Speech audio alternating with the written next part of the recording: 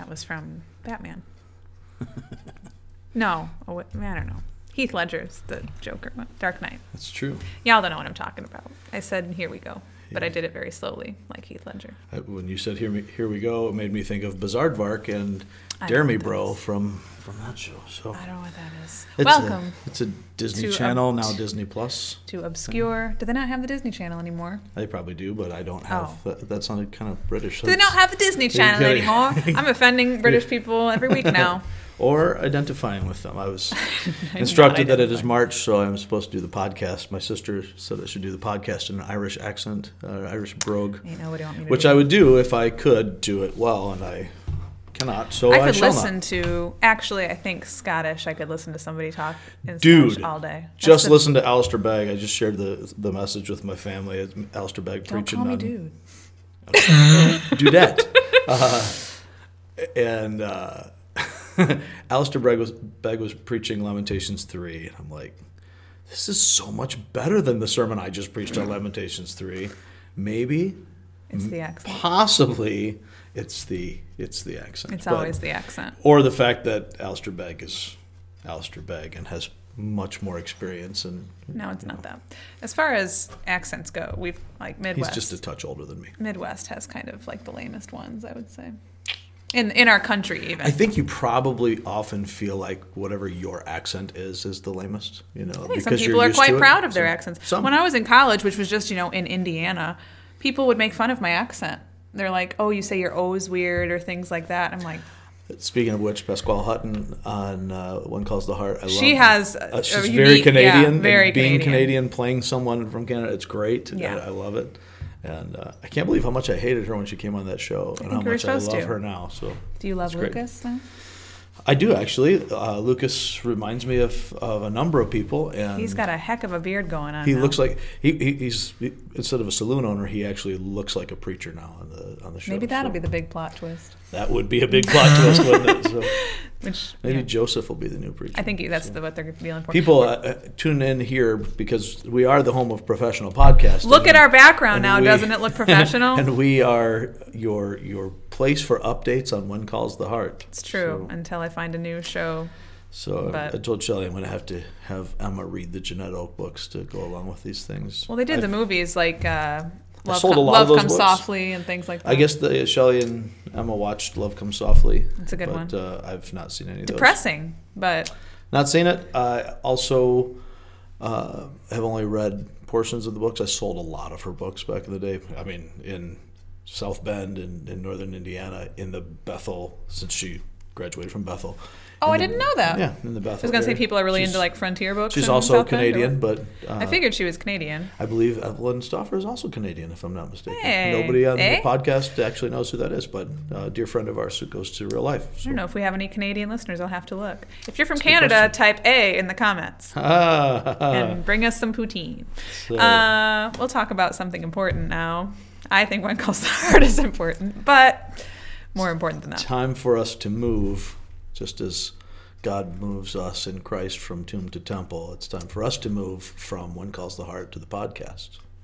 So. That was a good transition. It's been a while since we've had a good, solid transition. Well, good and solid is what we do here at the home of professional podcasting. But really, though, do you guys like the background? Doesn't it look better? Something real. A ministry of Real Life Community Church. Oh, you know what we should do?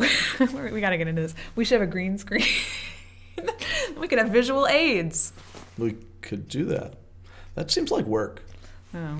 Pretend. We're the home of professional podcasting. I just really want to do this. We are not the home of a lot of extra work. We're not the home of technology. I just really want to point at things. is my... All right. Go with that pointer thing. So, yeah, there's just a lot of stuff that we want to be able to communicate through this podcast. And while we have a lot of fun, with pointless cultural references and Hallmark Channel references and silliness at times, not that those are silly, and occasional comic book references. What we're really here to do is to connect the reality of God to the realities of life. And so as we're moving through this All for One sermon series in Ephesians, in chapter 2, we really see the crux of the message of the book. Mm-hmm. So we see a doctrinal foundation being laid in chapter 1. And we see the celebration of that and sort of the trying not to use the word outflow, but the consequence of that really in a more of an existential sense. And Paul's talking about his ministry to the Gentiles, and he gets so caught up in the glory of God's grace that he wraps up the first half of the letter with this amazing doxology.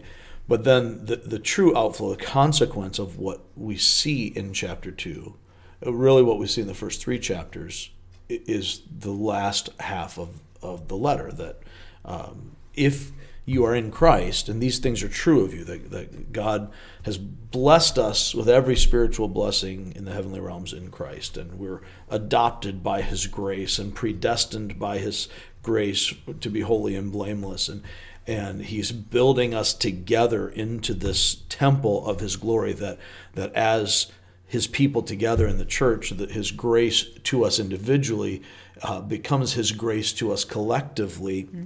If this is true, that you are in him, and this masterpiece of God's work in you then flows out in living a life for his glory, that's kind of detailed or outlined in chapters 4, 5, and 6. So that's really what we were talking about in the first 10 verses of chapter 2 of the book of Ephesians, is that core reality that God gives us life by his grace, that we might give our lives for his glory, that we can't save ourselves. We're dead in our sins, that we have nothing to offer. There's no good in us that apart from what God places in us. And so God then reaches in by his sovereign grace, apart from our works, apart from our effort, even apart from our faith, because he gives us the faith to be able to receive this, so that then by his grace, he makes us dead sinners alive.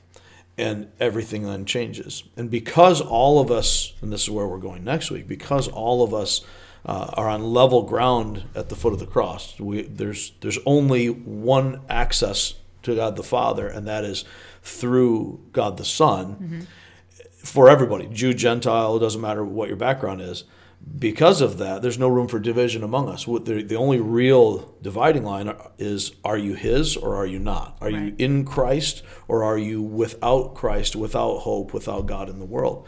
And so by tearing down that dividing wall, now we're one church in him. So the first half of the chapter really kind of develops that idea that our natural state is worse than we ever realized, that we are dead. It's not that we are sick and need improvement. It's not that we need to kind of clean up our act or somehow deal with the injustices of life and take care of all the social ills in the world.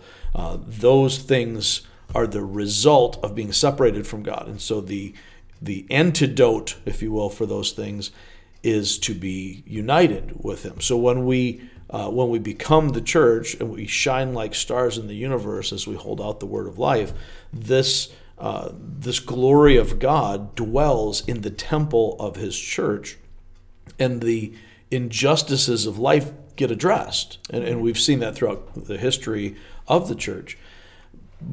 But the problem is not the injustices. That's the symptom. The sickness isn't even really sickness. It's death. It's that we're separated from him, the source of life, and there's no hope for us other than God's intervention. And so God then makes us alive in Christ by his grace. He comes into the equation and says, okay, Lazarus, come forth. You dead sinner with no life in you, no hope, no God, I'm going to make you mine. I'm going to reach in, give you eyes to see, a heart to receive, so that I can then make you mine. I set my affection on you. I adopt you. I have settled your future so that your inheritance in Christ is sealed by the Holy Spirit. Your destiny is to be conformed to his likeness. And then in that redeemed state, he's redeemed us out of our natural state of death. In our redeemed state, we're better off than we ever dreamed. We think that we want to live our best life now, but our best life with Christ, in Christ with God, is beyond our wildest imagination, and it doesn't end. It's not let's figure out how to how to have a nicer house or a better relationship or a better wardrobe and find the right barber, which in Hope Valley is clearly Fiona now. Sorry for sidetracking. But the actual reality of things is that we are in Christ, seated with him in the heavenlies. So we are right now, in a spiritual sense, reigning with him. In a literal sense, when he returns and the judgment comes, we will then have the fruition of that. We'll have the manifest reigning with him when the kingdom of God is manifest in the fullness of time. So right now, just recognizing that we are actually, not in the weird way that we use children of God. We do throw out the term, everybody's a child of God, all God's children got robes, all that kind of stuff. But that's not actually true, because we're God's enemies. Mm-hmm. We're separated from him by nature. By nature, we're objects of wrath. But God then, because of his great love for us, this God who's rich in mercy makes us alive even when we're dead in our transgressions. It's by grace and only grace that we're saved. And then in that grace, he puts us, this is just mind-blowing to me, he puts us on equal footing in the sense of inheritance, co-heirs with Christ. Mm-hmm. So that what's spiritually true of Jesus is spiritually true of us. That I don't think that hits us enough, just how vast the greatness of this eternity Especially is. Because I'm not Jesus. I'm a garbage person. Sure. And that's really kind of the point, right? Is that this is all about grace. Right. It's not about, God looked at us and said, you're pretty good. I really think you'd be a great addition. Right. I'm going to bring you into my family because you kind of remind me of Jesus. Right. You kind of look like me. Right. No, not at all. It's exactly the opposite. Right. We are objects of wrath. Jew and Gentile alike, we are all wretched. And that wretched, naked, poor image should be on our minds and hearts all the time. Not only that, but I think going to a more extreme level than that, I think it's easy sometimes to just overlook the fact that some of us were, some of us are dead. And so you mentioned Lazarus quickly, and you've talked about it a couple times in the past few weeks. But I've always wondered, Lazarus was real dead. All the way. So not mostly dead. Right. I liked your Princess Bride reference. Anytime you can insert Billy Crystal into the equation. It's that great 20th century theologian. But the fact that it was like 3 or 4 days after Lazarus had died, right? That Jesus showed up. 4 days, yeah.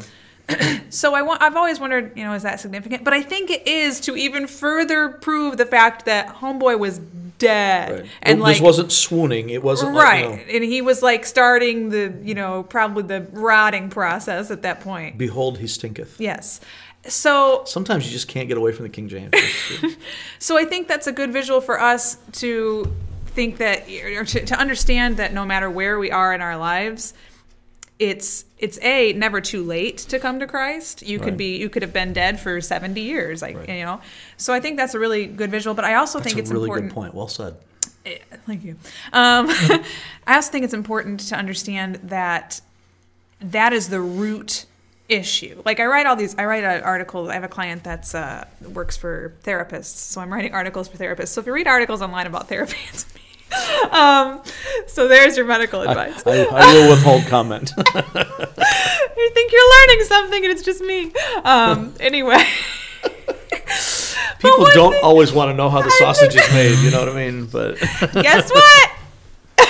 I'm giving you advice. Dr. Stacy. No, but one thing that keeps coming back when you're dealing with issues of anxiety or depression or any mental health condition is all these doctors and therapists say the first thing you should do and the best thing you should do is not ignore what you're feeling. When you're blocking out your own emotions, you're ignoring the root of the problem. And until you get to the root of the problem, you're not going to be able to start working on it. So I think the root of the problem here is that we dead. That's right. And until we... The good news isn't good news until you get the bad news. Right. So you have to accept that it's not easy, I think, for human beings to think that I was born. We even babies, we don't like to think of babies that way, as they're born and they're already dead to sin. And but the sooner you accept that, and the sooner you accept that you're not a great person no matter what you do, I think that's when you realize, okay,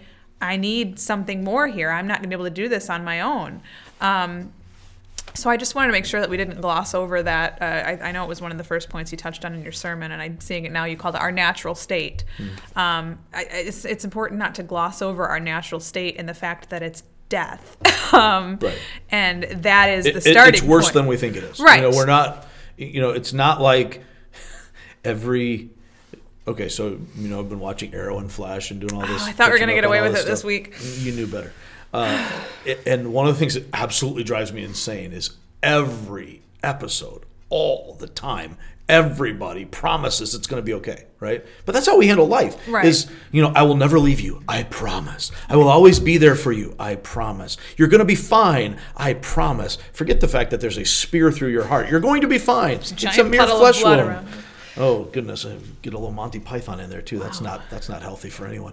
But this whole I promise it's going to be okay. It's going to be fine. It's better than you think.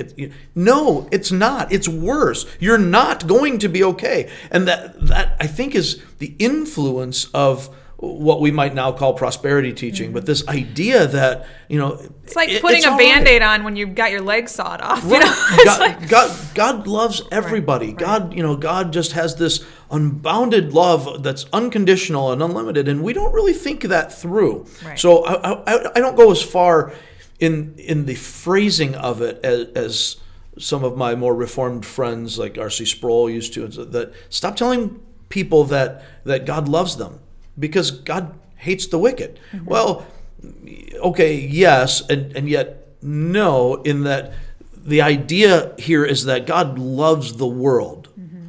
And so he does love us, but he loves us in a sense that we bear his image, not that we're all accepted, because we're not. Not in the sense that we're all elect, because we're not. Not in the sense that we all belong to him, we're all God's children. We're not. We're his enemies, and by nature, objects of wrath. And if we don't get that, then why would we come to Christ? Right, like that's baseline. And say, I need to be redeemed. I am dead. I need to be resurrected. And that's the key to this. Mm-hmm. And if you go back to chapter 1, when Paul speaks that his power in us is like the working of his mighty strength, which he exerted in raising Christ from the dead. That is exactly what he's saying here. So, he's just taking these concepts, and Paul does a really nice job as a disciplined communicator to restate his case. So he uses the individual aspect of it in chapter 1 to build what he's about to say throughout the entire church. So we see this raising from the dead in chapter 1, and the raising from the dead and seating with Christ in the heavenly places going from chapter 1 into chapter 2. And then he continues in the second half of chapter 2 to say, here's what happened in your salvation by grace. And because that happened with all of us, God is now demonstrating this, raising us up together as a body to become the temple where he himself dwells and where his presence is manifest to the world. And so that's why he gets so fired up then in his ideas about sharing this ministry, this gospel with the Gentiles, with those who are outside of Israel. It's the same message for the Jew and the Gentile, and he just can't get his mind away from this.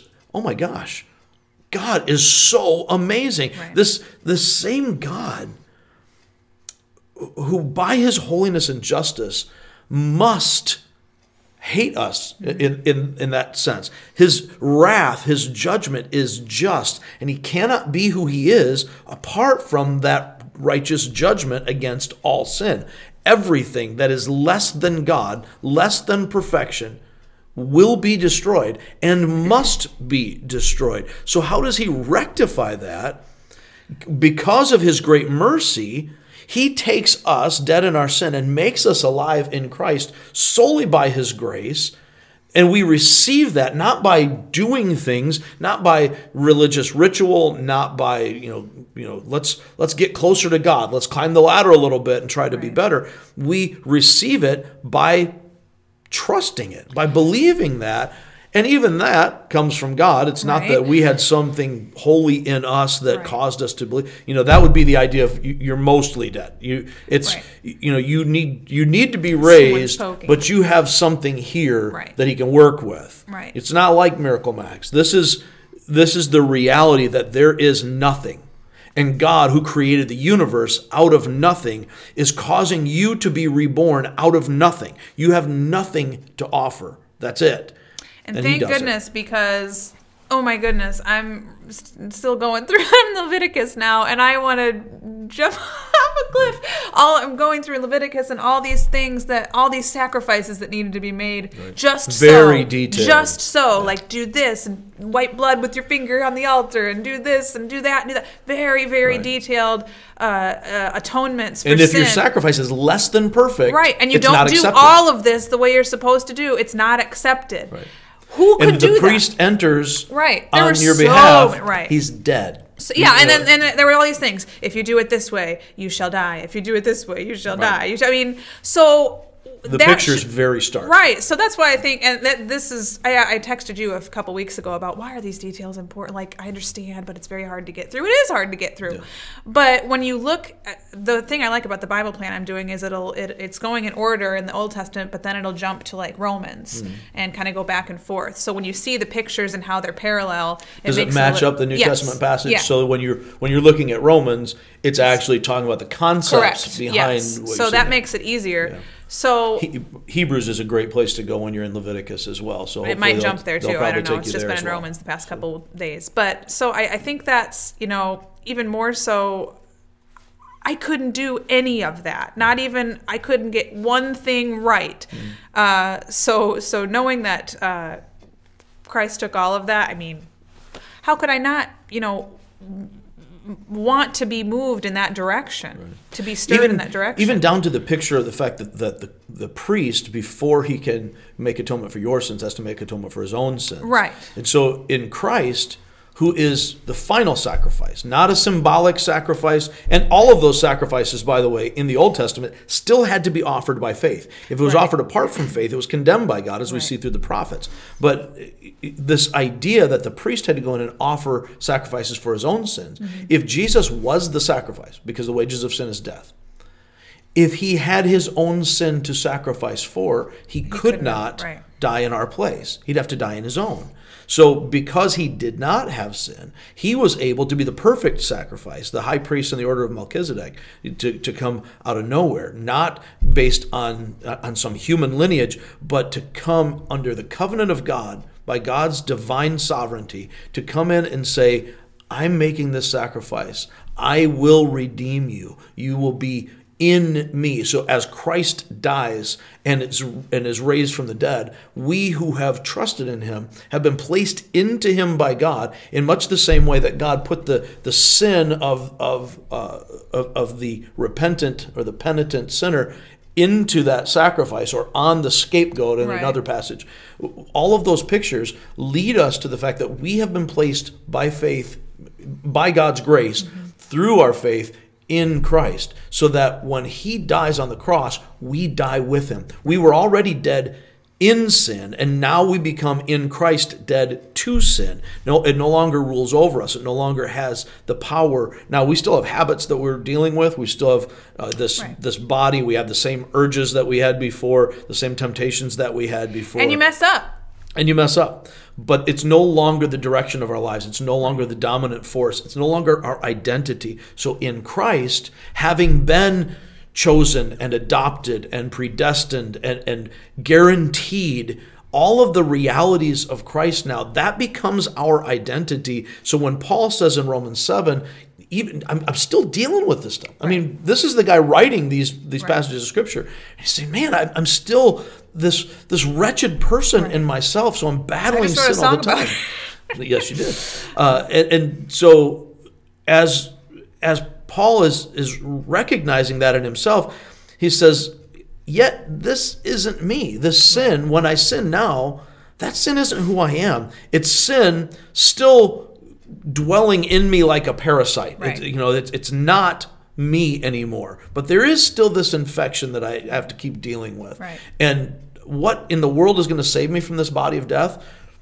Praise be to God. It's Jesus. Right. Jesus is the answer, and that's why in Romans 8:1 he can say, therefore there's no condemnation for those who are in Christ Jesus. Then you see what he's saying in Ephesians, which is kind of the culmination of all of that.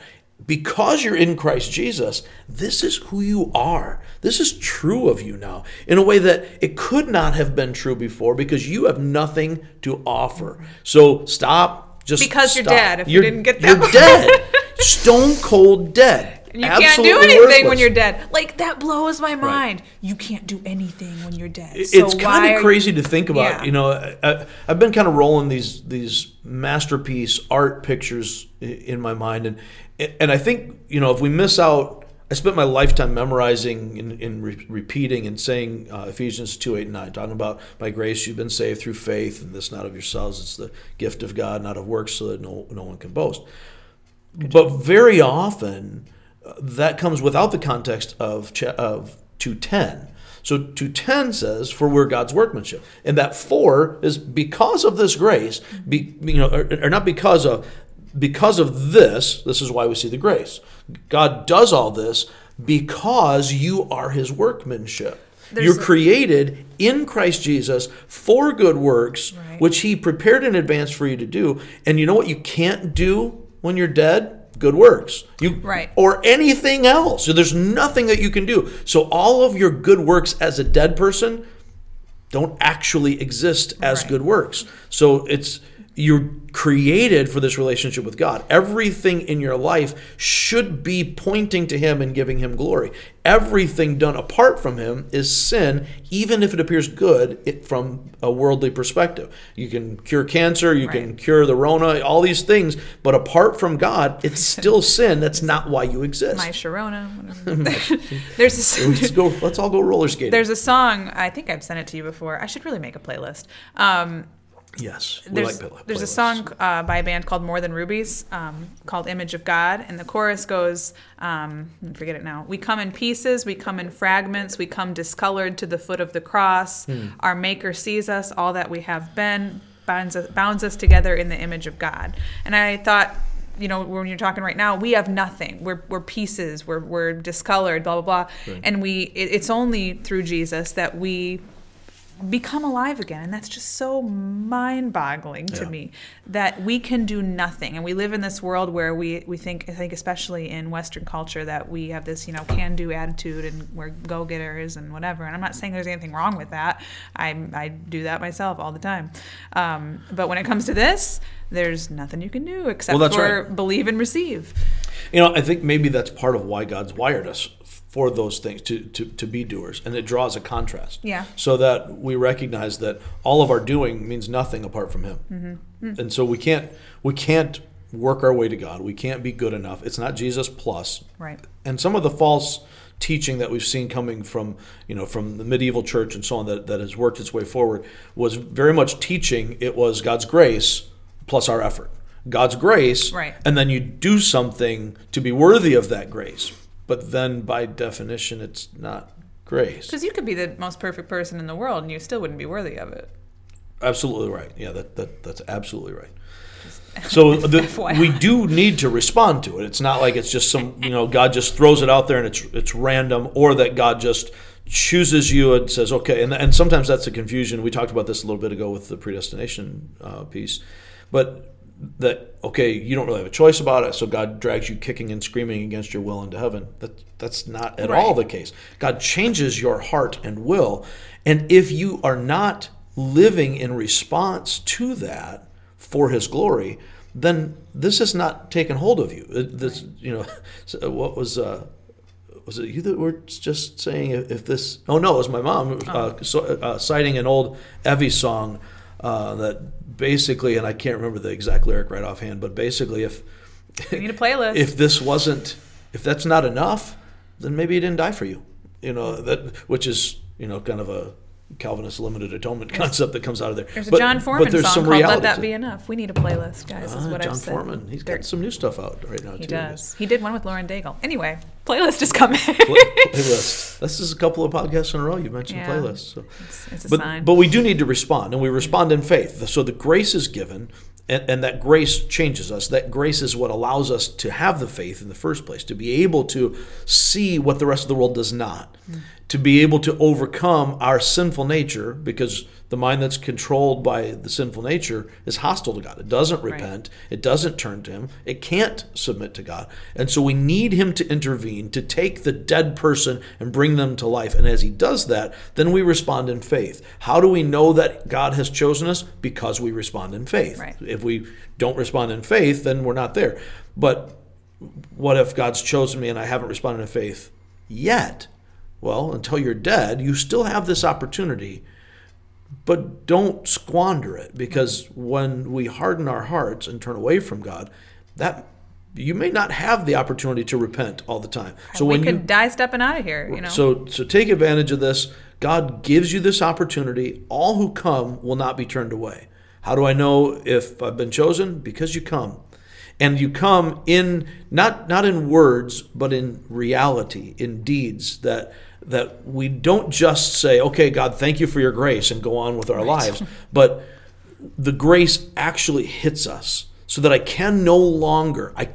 just literally can't any longer live for myself, ignoring God's commands. If I'm in Christ, then I don't want to live for myself anymore. Right. I want to give God glory. If that's not my desire to honor him, then I don't know him. I don't really get this grace. I might have some intellectual assent to theological concepts, but I haven't taken this in and been transformed by it. We will stop there for today. We're actually at a pretty decent time right now. So it's kind of astonishing, actually. And we talked for it's probably 3 because minutes of the new highly professional backdrop. It is. It's making us more professional. Right. Sure, that's it. Sure, that's it. We didn't talk about When Calls the Heart for 5 minutes. So we are still the home of professional podcasting. Thank you guys for listening. We're not going to, randomly cut off this week like we did last week, because your computer is charged. But yeah, sorry about that. Technology. If you guys have any questions or comments, as usual, feel free to contact us at somethingreal@reallifeonline.org. Leave us a voicemail at 269-756-RLCC, or you can leave a comment or a message on Facebook or YouTube. I think that's... And for your spiritual edification, look up the song Technology by This Train. I'll have a hard time finding it. There have been at least 5 or 6 songs during this podcast that you have to look up. Make your own playlist. Technology may be less spiritually weighty than the others, but it is still very cool. A jam. Okay, thank you guys for listening. We will catch you next week.